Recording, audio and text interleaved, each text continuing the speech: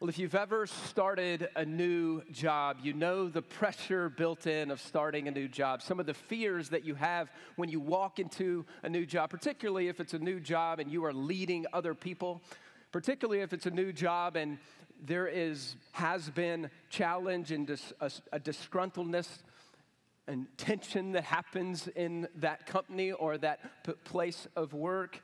So when you start a new job, one of the great temptations is to do what? Make a splash. Man, you've got to prove yourself when you start something new. You've got to prove yourself maybe to your boss, maybe to your colleagues, maybe to the team that you're leading, to show your worth, to show your moxie and who you are. But if you have ever done that, if you've ever taken that plunge and you've tried to make a big splash up front and made a huge decision, you might have stepped into a hornet's nest because maybe you just don't know the people and the culture and have spent enough time observing to make that kind of call, but you feel the pressure to do that. Ever been there? Ever been in a new job situation? Some of the best advice I've ever gotten in starting a new job in a new place, especially amidst something that was hard with people that were hurting, was just breathe.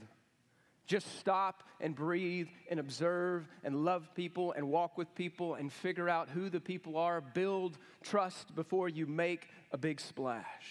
Great advice. You ever been there? Been on either side of that? Well, this morning we come to, again, the book of Nehemiah in chapter 2, and we see that Nehemiah has got a new job. He's been the cupbearer to King Artaxerxes, but he's got a new job. He's got the job of building the wall in Jerusalem, and so how's he going to do? He's not only got a new job, he's got a people that are disgruntled, who are discouraged because for 140 years they've been trying to rebuild. The Jews have been trying to rebuild this wall in Jerusalem because it's been in rubble. So he's got a hefty task with the workforce that he's got in front of him who don't know him. How will he do? How will he lead? Will the people follow him? How will he motivate them to work? And how will he respond to opposition from without and from within? Turn with me in your Bibles to Nehemiah chapter 2, and we'll be in verses 9 through 20 this morning. If you don't have a Bible with you, the words will be up here, but if you'd like to follow along, I'd encourage you to do that. We open our Bibles here. We want you to read it. We want you to follow along. Page 399, there should be a Bible near you if you need it this morning. We've already seen this godly leader in Nehemiah. We've seen his heart, his burden for the people of God. We've seen him pray to the God of heaven. We've seen him take courage and go to the king and ask to go to Jerusalem and rebuild the wall. And we've seen yes all the way through this. And here he comes this morning. What will his influence be on the people of God? So this morning we see the influence of a godly leader. So I want to show you that, his influence on the people of God. And I just think today, as I look at this, there's so much relevancy to leadership today as I look at this passage. And what does it look like for us to lead people in a godly way, to be an influence for the kingdom of God in people's lives that are broken down? The walls, if we just using that term, not only physically, but thinking about our own lives, the walls of people's lives are busted down, and how are we going to be a part of rebuilding it? And so we come to Nehemiah chapter 2. Let me read verses 11 through 16, and we'll pick it up there. 11 through 16 in God's word, chapter 2 of Nehemiah. So I went to Jerusalem, and I was there for 3 days. Then I arose in the night, and I and a few men with me, and I told no one what my God had put in my heart to do for Jerusalem. There was no animal with me but the one in which I rode. I went out by night, looks like moonlight, by the valley gate and the dragon spring and the dung gate, and I inspected, underline that, I inspected the walls of Jerusalem that were broken down, and in its gates had been destroyed by fire. And then I went to the fountain gate and to the king's pool, but there was no room for even an animal to go under to pass. It's destroyed. Then I went up by night by the valley and inspected the wall. And I turned back and entered the valley gate, and so returned. And the officials didn't even know that I had gone or what I was doing. And I had not yet told the Jews, the priests, the nobles, the officials, and the rest who were to do the work. The first thing that you see about Nehemiah this morning is that a godly leader patiently observes and prayerfully plans before taking action. A godly leader patiently observes and prayerfully plans before he takes action. Look at this patient observation.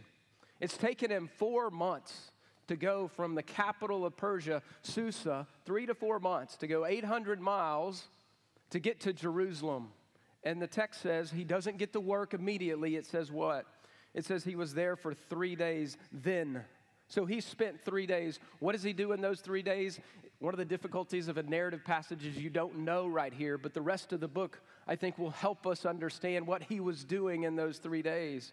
And then it says in the end of those 3 days, he arose at night. Why would he go in secret? It seems real secretive here that he would go out at night. Well, there's opposition. Remember, last week we said there's opposition in the land. There are governors that govern Judah under this vassal state that the Persians occupy, but there's some ringleaders of some different groups of people. There's opposition there, so he doesn't want them to see him. He wants to inspect the walls and not make a fuss. I think the other reason he does it at night, and he doesn't even tell the Jewish officials, he's a new leader in a new place. He's never been there. He wants to get boots on the ground, eyes on the ground, and make his own assessment. Because surely the people of Israel would say, well, here's what we think should happen here, and here's how we think we should rebuild the wall here. He wants to get his own take on the wall. So there's patient observation. He sees the extent of the damage. In some places, the wall is so damaged that you couldn't even get an animal through it. So he doesn't even inspect. You see a lot of details here. He inspects most of the north and west portion of the wall, but he can't even get to some of the areas of this wall. It is completely destroyed, but you see patient observation. And then you see careful, prayerful plans. Do you see it there? You see it there in verse 12. I told no one what my God had put in my heart to do. He observes, he's patient, and then he plans. And you don't see all of the plans right here of what he's planning before he goes to the people of God and tells them generally and motivates them. But in chapter 3, which you're going to see next week, all of a sudden you see all this organization. I don't think that just happened. I think in the 3 days that he is there, I think he's planning. He's meeting people. He's looking at people and saying, they'd be great for this portion of the wall. They'd be great for ditch digging. They'd be great for taking the bricks or the wood and doing this section. I think he's observing. He's people watching. He's looking at the wall. He's assessing the situation. And in chapter 3, you're just going to magically see all this organization. These people coming over here to the wall doing this thing. Other people on a different portion of the wall. There's organization, and I think that's what he's doing all up front. He didn't get there, y'all. He didn't get there and say, hey, just unload all the timber that we got from Lebanon and just throw the pieces of wood on the wall. Well, where do we do it? How do we do it? Doesn't matter, just get to work. That's not the way Nehemiah leads, even though there's work to do.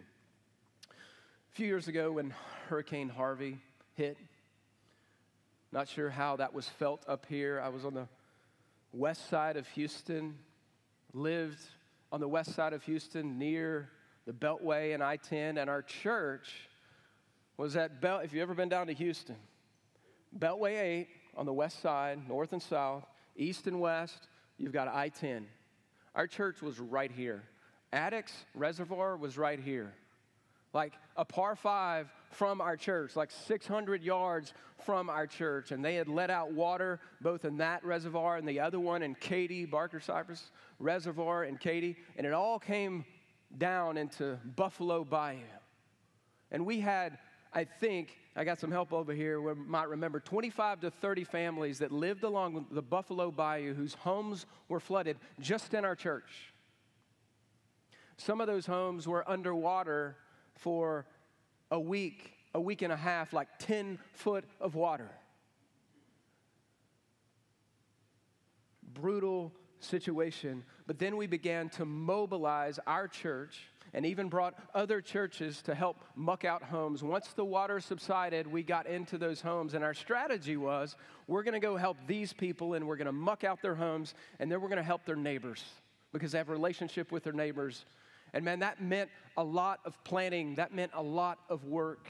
And they dubbed me and said, hey, you're going to be the point person for all these teams to go muck out homes. Y'all, that was a ton of planning. I couldn't just go, hey, go get your shovel and your dehumidifier and get to work. We had to plan and consider. We had a shop set up at the church. We had multiple leaders set in multiple places. Heck, you couldn't even get across Buffalo Bayou in some places, north and south, to get to places that were normally 5 minutes away in the first 2 weeks because all the bridges on these roads were washed out. You had to travel an hour all the way to the Beltway and come back around to go what was normally 5 minutes. And so we had all kinds of logistical challenges. We were trying to pair groups of people on the south side of Buffalo Bayou, on the north side of Buffalo Bayou. Your head spinning yet? We had to have trucks loaded with all the right equipment and all the right things. I spent mornings, early mornings, and late evenings planning, okay, I'm going to put these people on this home today. We got 6 homes that we're working on right now. I've got to have these people over here and these people over here. We've got to get them supplies. Like there was tons of observation and planning that went in so that we could mobilize and help people in the name of Jesus. You know, we tend to look at things and say, well, some things are sacred and some things are just secular. And I think some things are sacred. But good planning is just part of leadership. Good observation is just part of leadership. Jesus said it in this way. He was even talking about counting the cost of discipleship in Luke chapter 14. He's like, hey, you need to count the cost. He said, if you were going to go and build a tower, would you not consider how much money you have and supplies you have before you do it? No, you would. You wouldn't, because you would get halfway through building a tower and you would run out of money and you would run out of supplies. You've got to count the cost. And then he turns and gives another parable. He says, if you're a king and you go out to battle and you only have 10,000 troops and you observe first, how many troops does the other people, the enemy have? They had 20,000. You're going to go out and make peace. You're going to be wise. You're going to plan. You're going to consider beforehand. Listen, I think in life, I think in ministry and in life, we often operate in a different way. We operate in what I call a shoot, fire, aim, right? We shoot, fire, and then aim. And we think we do that in ministry sometimes as well. We shoot, fire, and aim rather than assessing. And some of you are big planners in here right now and you're going, preach it, pastor. We've got to have a lot of planning going on. We got a lot of things. The other mistake that we make is we just plan and plan and plan, and we never pull the trigger. And we just sit in our plans because it's a whole lot easier to have good plans and nobody's critiquing those plans. And it's a lot easier just to have thoughts and not take action. Man, in what ways, let me ask you, in what ways and in what places do you need to think prayerfully and consider and plan more before you act? And it may be just as simple as like relationally with your spouse. We can start there. But it may be if you serve, for example, let's apply it to ministry. If you serve in the church and you're a community group leader and you know the walls are down in somebody's life or people's lives in your community group, man, maybe that's a place to start. Instead of continuing to go week by week and ignoring where the walls are down in the people's lives and you're a shepherd of that group, maybe we need to press in and care for people. Maybe we didn't press in and create better structure for our community group, better consistency. Maybe if you're a ministry leader, some of you in here are ministry leaders at different places in our church. It's your responsibility, even as a lay leader, to lead men's or women's or students. Are you planning ahead? Are you thinking ahead? We need to be patient observers and prayerful planners. And there's a place for that, but at some point, Nehemiah's got to do something. At some point, Nehemiah's got to communicate the plan to the people of God who are discouraged.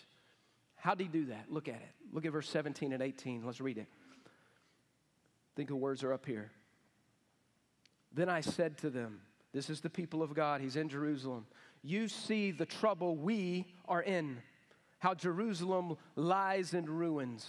with its gates burned. Come, let us build the wall of Jerusalem, that we may no longer suffer derision. And I told them of the hand of my God had been upon me for good, and also the words that the king spoke to me. And they said, let us rise up and build. So they strengthened their hands for the good work. If you're just reading this for the first time, it's like, oh, he's just a good leader. He does a few things, and they build. I said it earlier, and I'll say it again. For 140 years, 140 years, Jerusalem was in rubble. The wall had not been built back. It was destroyed in 586 BC. That's 2 generations of people that have only seen a wall down, okay? Many of the people had come out of exile to come back to Jerusalem with Zerubbabel and with Ezra before to rebuild the wall. They'd never even been to Jerusalem because they were born in exile. They had heard stories about the greatness of God in the house of the Lord in Jerusalem, and how Jerusalem for a Jew was a city of God. It was a place of worship where God's name was made great, where God's name was a light to the nations. They'd heard about it, they'd heard stories, but they'd never been there. And so you got people for 100 years who had not seen this success. And you got Nehemiah, born in exile. These people have never met him. He's never been there. He's been hanging out at the palace, y'all, even though he's a Jew in exile, hanging out, eating the fruit of the king, King Artaxerxes. And he comes in as the new guy. What are you thinking if you're in Jerusalem and you've been there most of your life and you've been persecuted and you know God wants his house restored and you know he wants his walls restored, but all you've ever experienced is trouble. And here comes a new guy, all excited about building a wall. He doesn't know the place. He doesn't know the lay of the land. He doesn't know you. He's been comfortable. He's been in the palace. What's your thought? That's a huge hurdle for any leader to step into. I mean, imagine this. Imagine that you've lived in the Gaza Strip today. All your life, what have you seen? You've just seen conflict and persecution, and some guy comes and says, hey, I'm going to make peace. What's your thought? This is a huge thing for the people of God to come and believe. So here's your second thought. Your second thought is this: a godly leader stirs the heart of God's people to do God's work for God's great name. Notice he doesn't bring attention to himself. Do you see that in the text? What does he say? Does he say, hey, come with me, I'm going to build? Notice the pronouns that he used, and I'm not talking about those other kind of pronouns. Notice the pronouns. We. You see it? Then I said, verse 17, you see the trouble, we. He ain't been there. We. He identifies with this people. They're his people. And then he says, come, let us, not you. I'm not going to sit in my mobile mini while you guys go and do the work, and I'm going to sit here and have my ties. I'm in this with you, blood, sweat, and tears. We're going to do this, us, that we no longer suffer derision. Do you see it? He's with them. He identifies with them. For what purpose? For the people? So that everybody can say, hey, you're such a great leader, Nehemiah? No. What does he say? For God's great name. He's not here for himself. He's here for the fame and name and glory of God. That God's house would be rebuilt, that his walls, which yield protection for God's people and for the house of God, that's what he's after. And that's how you lead as a godly leader. You don't point to yourself. You don't point to needs of your own. You point to God's vision, to what God wants to do. And notice what he does. He testifies, doesn't he? He tells the whole story of what he's been through, that he had a burden, and he prayed, and he went before the king, and magically, miraculously, what does the king say? He says, yes, and I guarantee you, if I'm Nehemiah, you know what I'm doing? I'm pulling out the letter that was written that Nehemiah asked for from King Artaxerxes to say, this wall is going to be rebuilt. I'm pulling out the letter, and I'm showing the people of God, King Artaxerxes said we could do it. And then what do? They say, arise and work. Let us strengthen our hands to do the good work. Do you notice that word good all the way through the last couple of chapters? The good work of God, God's good hands. That's what we're seeing over and over. God is in this. And that's Nehemiah's selling message, a vision to the people of God. And they arise and they're about to get to work. Now listen, at this point, they're about to get to work. Notice what he does. He doesn't appeal to like what we could call extrinsic or external motivation, which is fine. Like think about your kids when they're little and you really need your son, your 2-year-old, to take a bath, but he never does want to. I'll give you candy. Just take a bath. Or you got kids in school, elementary school, middle school, maybe even high school, and go like, I know you don't want to work hard, but I'll give you $20 for every A you make. You ever been there? Whatever it takes. They get to college like, hey, if you make the dean's list, I'll get you your first car. Business world, you did that, didn't you? Make the dean's list. You get out, you're working, you're an adult, looking for that bonus. That's extrinsic, and it works. It's external, but it sometimes is motivating to a degree. But there's also an intrinsic motivation, an interior motivation. Notice what Nehemiah employs. He doesn't say he'll pay them more. He doesn't give them extrinsic motivation. He gives them intrinsic motivation. Intrinsic motivation. This honors God. This will bring joy to God. This will bring joy to you. It's good. That kind of motivation is long-lasting. Intrinsic motivation. Do you see it there? So let me ask you this morning, what kind of interior, intrinsic motivation drives you to get up in the morning to a broken down world filled with broken down walls in your own life, in the lives of people around you? You have a good God who has given you good work fueled by his good hands to do. Do you know that? What gets you up in the morning? What motivates you to be a part of his kingdom? To love your spouse, to raise your kids in the teaching and instruction of the Lord, to serve him, to serve your home and the workplace. See, the gospel is what rebuilds broken down walls in your life and the lives of those that you love and care about, who don't know Jesus, whose walls are broken down. There's a beautiful gospel vision for living right here. And let me just say it this way. The marching orders of the church that Jesus left us before he went to heaven to be at the right hand of the Father, it's unfinished. The unfinished work of the Great Commission to make disciples is yours and mine. The walls are down. He calls us to build.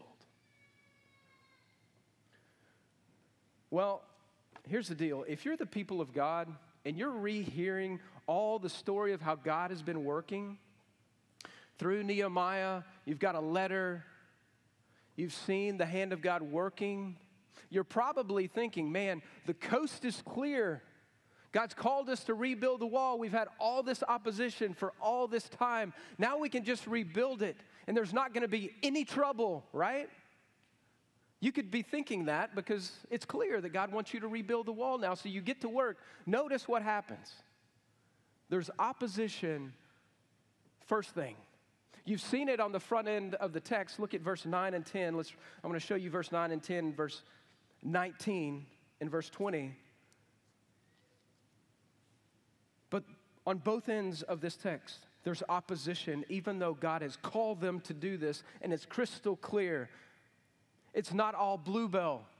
It's asparagus too. It's in there. There's trouble waiting for them in the call of God, even though they're being faithful. What do we do that in our own lives? What do we do with that? Look at verse 9 and 10. We have it here. Then I came to, this is before he leaves, okay? He's already got the go-ahead to leave. He takes off, and look at what he gets. Then I came to the governors of the provinces. So he's left Susa. He's asked for all these things, and he's on this long journey, and look at what God gives him. Then I came to the governors of the province beyond the river, gave them the letters. Now the king had sent with me officers, an army, and horsemen. I said it last week, but I'll say it again. God gave Nehemiah more than he asked for, and he asked for a lot. Sometimes God gives us more than we ask for. But there's two sides to that coin, isn't there? Sometimes God richly supplies more than we ask or need, and that's a good thing, like he abundantly blesses. But sometimes he gives us more than we ask for with trouble, too, doesn't he? Look at it, verse 10. But when Sanballat, there's a name, the Horonite, and Tobiah the Amorite servant heard this, these were the governors in the land. If you go back to Ezra 4, if you're with us a couple weeks ago, we said the reason why the walls had stopped being built is because these guys tricked the Persians and said, oh, these Israelites in Jerusalem, they're terrible, they're bad. And King Artaxerxes stopped the building. Same guys, we think. Sanballat, Tobiah. When they come to Jerusalem, into their turf, it displeased them greatly that someone had come, look at these words, to seek the welfare of the people of Israel. They didn't like them. Okay, there's the front end of the bookmark. You've got God's blessing, but you've also got opposition. That's how the call of God works. It's how the call of God works oftentimes in our lives. Let me ask you, when God gives us more than you ask for, you praise him, but what do you do when he gives you more than you ask for as it relates to trouble? Do we praise him then as well? One of the hardest things in life to do, especially the longer you walk with Jesus, is to be able to sing that song we sang earlier. You are good. You are good. Goodness and mercy. Follow me. Because you've lived long enough to see that there's hard in life, there's trouble in life, there's opposition. Some brought on by ourselves and what we do, and other times, what in the world just happened, Lord? Have you come to terms with the fact that the God of heaven has plans for his glory and your good through trouble? Have you come to terms with that? You've got to come to terms that God can use trouble to work good. See also the cross. Think about the opposition that Jesus faced. Think about the opposition that came upon him, that killed him. And yet he died on a cross for that opposition's sin, your sin and my sin. And guess what happened after that? The word of the gospel spread. Go read the book of Acts. And how did it spread? It spread through persecution. It spread through trouble. And it wasn't because the people of God were mean and ugly. It was because they were proclaiming Christ as Savior and Lord. So the third thought here this morning is this: opposition often reinforces the work of God rather than hindering it. And that's what you're going to see here. You're going to see this opposition catapult them forward, not hindering their work. That's the bookend of the text. God gives people more than we ask for, and sometimes more than we bargain for, but he's faithful. Look at verse 19, though, as we put this together. Verse 19. I just want to give you a little character rundown. Sanballat. It just sounds like a bad guy, doesn't he? Sanballat, like a heavy metal band with a deep, raspy voice because he smoked too many cigarettes or something. Sanballat. His name, we think, literally means sin has given life. Anybody want to name their kids Sanballat? Not a good dude. He's the governor north of Jerusalem in Israel, in the area we would know in biblical days of Samaria. He runs that tribe, that group of people. And then we see, the next person we see here is Tobiah. Tobiah, think about that name. It's a Jewish name. He has Jewish roots. So not only is there opposition from outside of Israel, there's opposition, in a sense, from within. There's opposition because there's power involved. This is the guy who runs the land northeast of Jerusalem. His name literally means Yahweh is good. The trickster here. This is a guy who has the same roots as the people that he's oppressing or trying to oppress to build the temple of God because he cares more about power. And then the third person in here that you see, and the third opponent to the work of God here is Gershom, has Arab descent. It looks like from history we know that this guy probably had more power than either of the other two.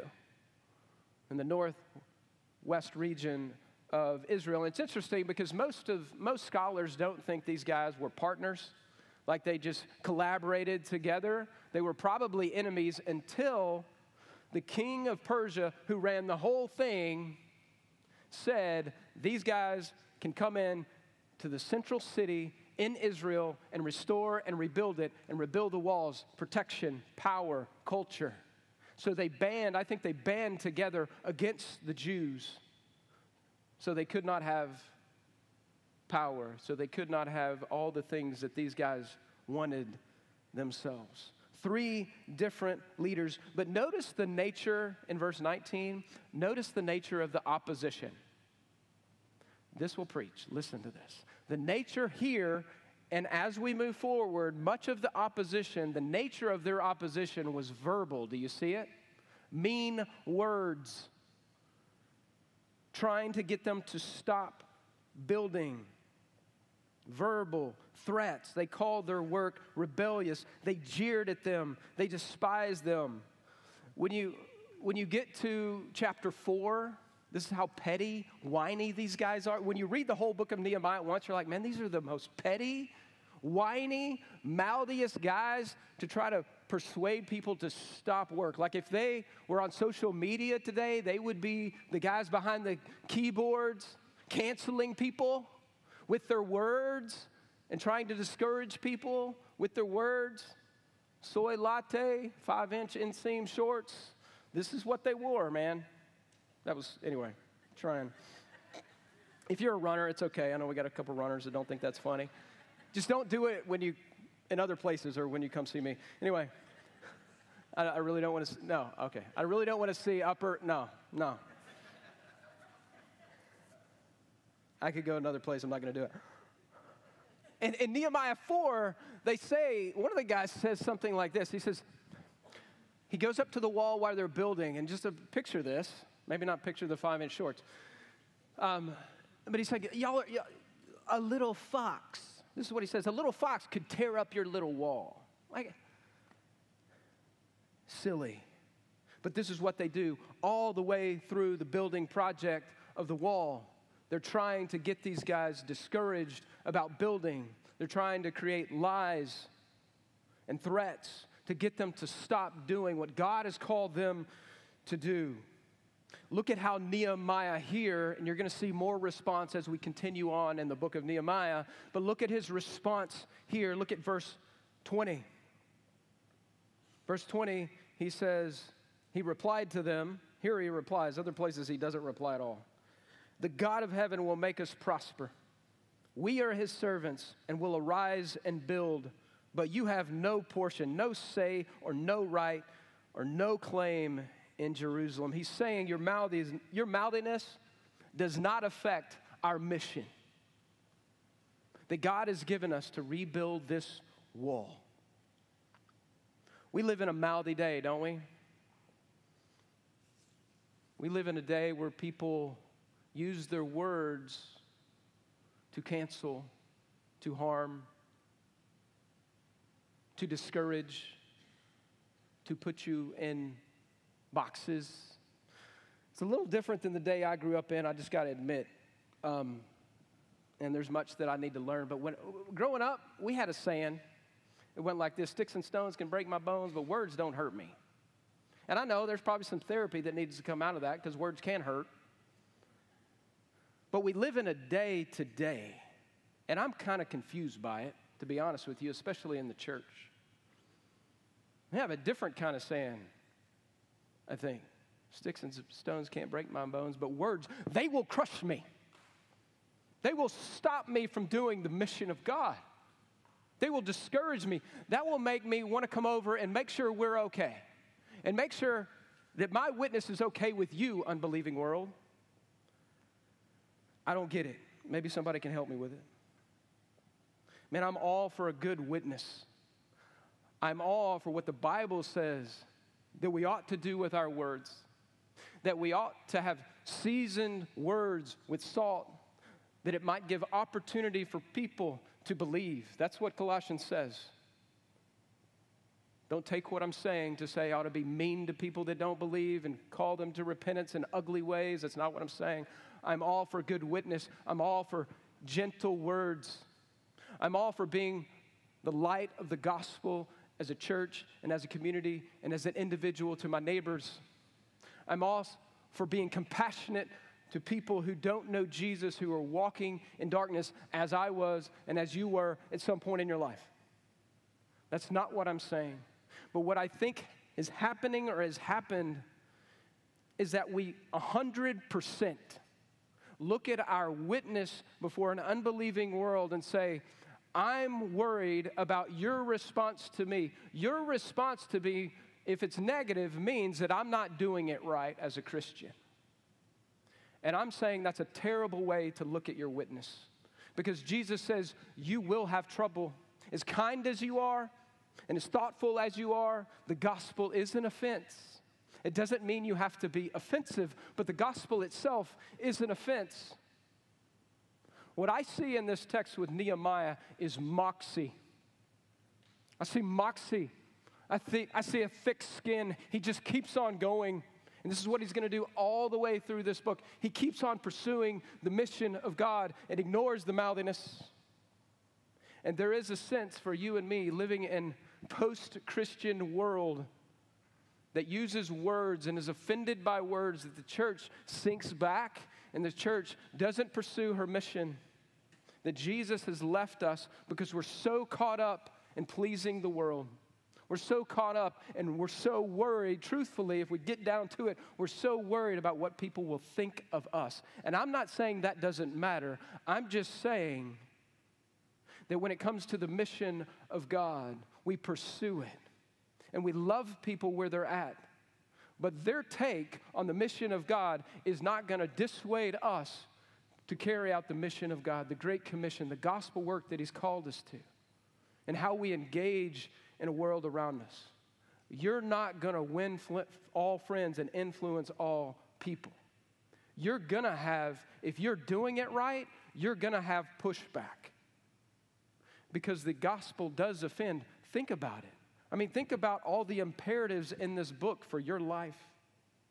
And so when that is shared with people, there's tension there. There was tension for me when I was an unbeliever.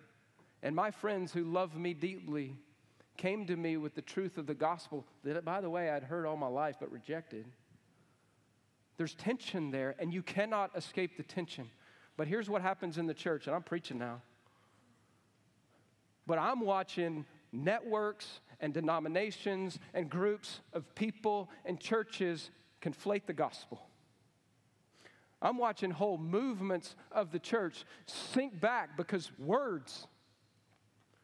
We need to remember our mission.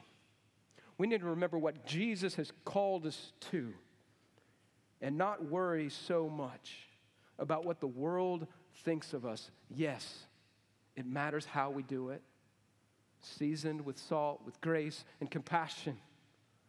But we have a mission, and we need to pursue it like Nehemiah did and move on. And I need to move on. Moxie, thick skin. How's your moxie? How's your thick skin? Do we care too much about the world thinks? Do we have the wisdom to know the difference? Listen, Nehemiah.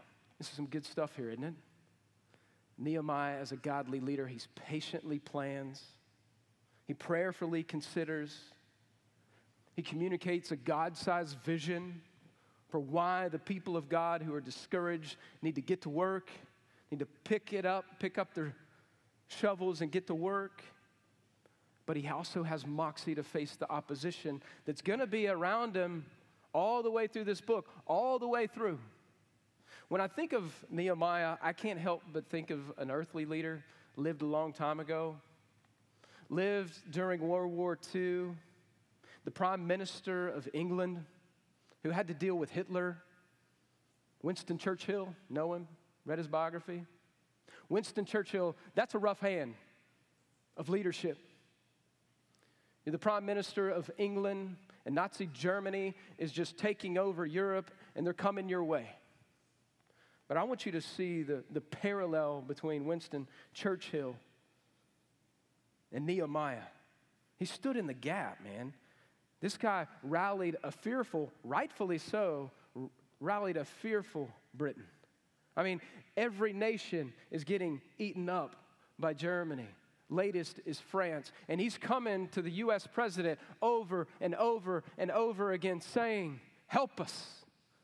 And finally, Teddy Roosevelt gives in and he says to Roosevelt, give us the tools and we will finish the job. Sound familiar? Sounds like Nehemiah before King Artaxerxes. In the first address, as Germany is approaching England to the House of Commons, he says to his own people, think of Nehemiah and the Jews, he says, I have nothing to offer but blood, toil, tears, and sweat. He's in it with them as the prime minister. He's not ducking out. He's not going to a different place. He's in it with them. He motivates them. He encourages them. And then he gets wind. Churchill had a way. He gets wind that the French, who had already been occupied for about a year, that their generals were making noise and talking bad about Britain because he had said, it doesn't matter. We'll fight these guys alone if we have to. We don't want to, but we'll have to. And he says this, he relays this to his own people, to all his country. He says this, when I warned the French, the British would fight on alone, whatever they did. Their generals told their prime minister and his divided cabinet, in 3 weeks, England will have her neck wrung like a chicken. Churchill replied, some chicken, some neck. Moxie. Churchill had moxie for his mission. Man, if earthly leaders fighting for earthly things like land and their people can exhibit that much leadership, that much courage in the face of opposition, how much more should we as believers, bought with the blood of Jesus, who've experienced his lavish grace, equipped for his eternal mission, have moxie for what will last forever, a tenacity for the broken down walls around us in people's lives. Do you catch that? What's your next move, C3? I know there's no wall of Jerusalem to go be built. I hope you're encouraged and motivated. But maybe instead of strengthening your hands for the work of God, who are caught by his good hands, by the way, rather than strengthening your hands, maybe you've wrought your hands of the whole thing. Maybe you come to church, but you've wrought your hands of the mission of God because, man, them people in the church, they're just all they want to do is argue and fight. And you've wrought your hands of being a part of the mission of God. Or maybe you've just put up your hands because you're tired of all the mouthiness of the world. And you've just put up your hands like, I'm not going to go there. I'm tired of being all the conflict and dealing in conflict. Maybe you just put up your hands. Or maybe you've just folded your hands. I got other things to do with my hands. I got a job. I got a career. I got a family. I got all kinds of other things. I got to make money. Maybe you folded your hands. And the message of Nehemiah then and to us today is this, and here's your takeaway. Strengthen your hands, C3. Strengthen your hands for the good work of God. He holds you in his strong hands. Let me pray.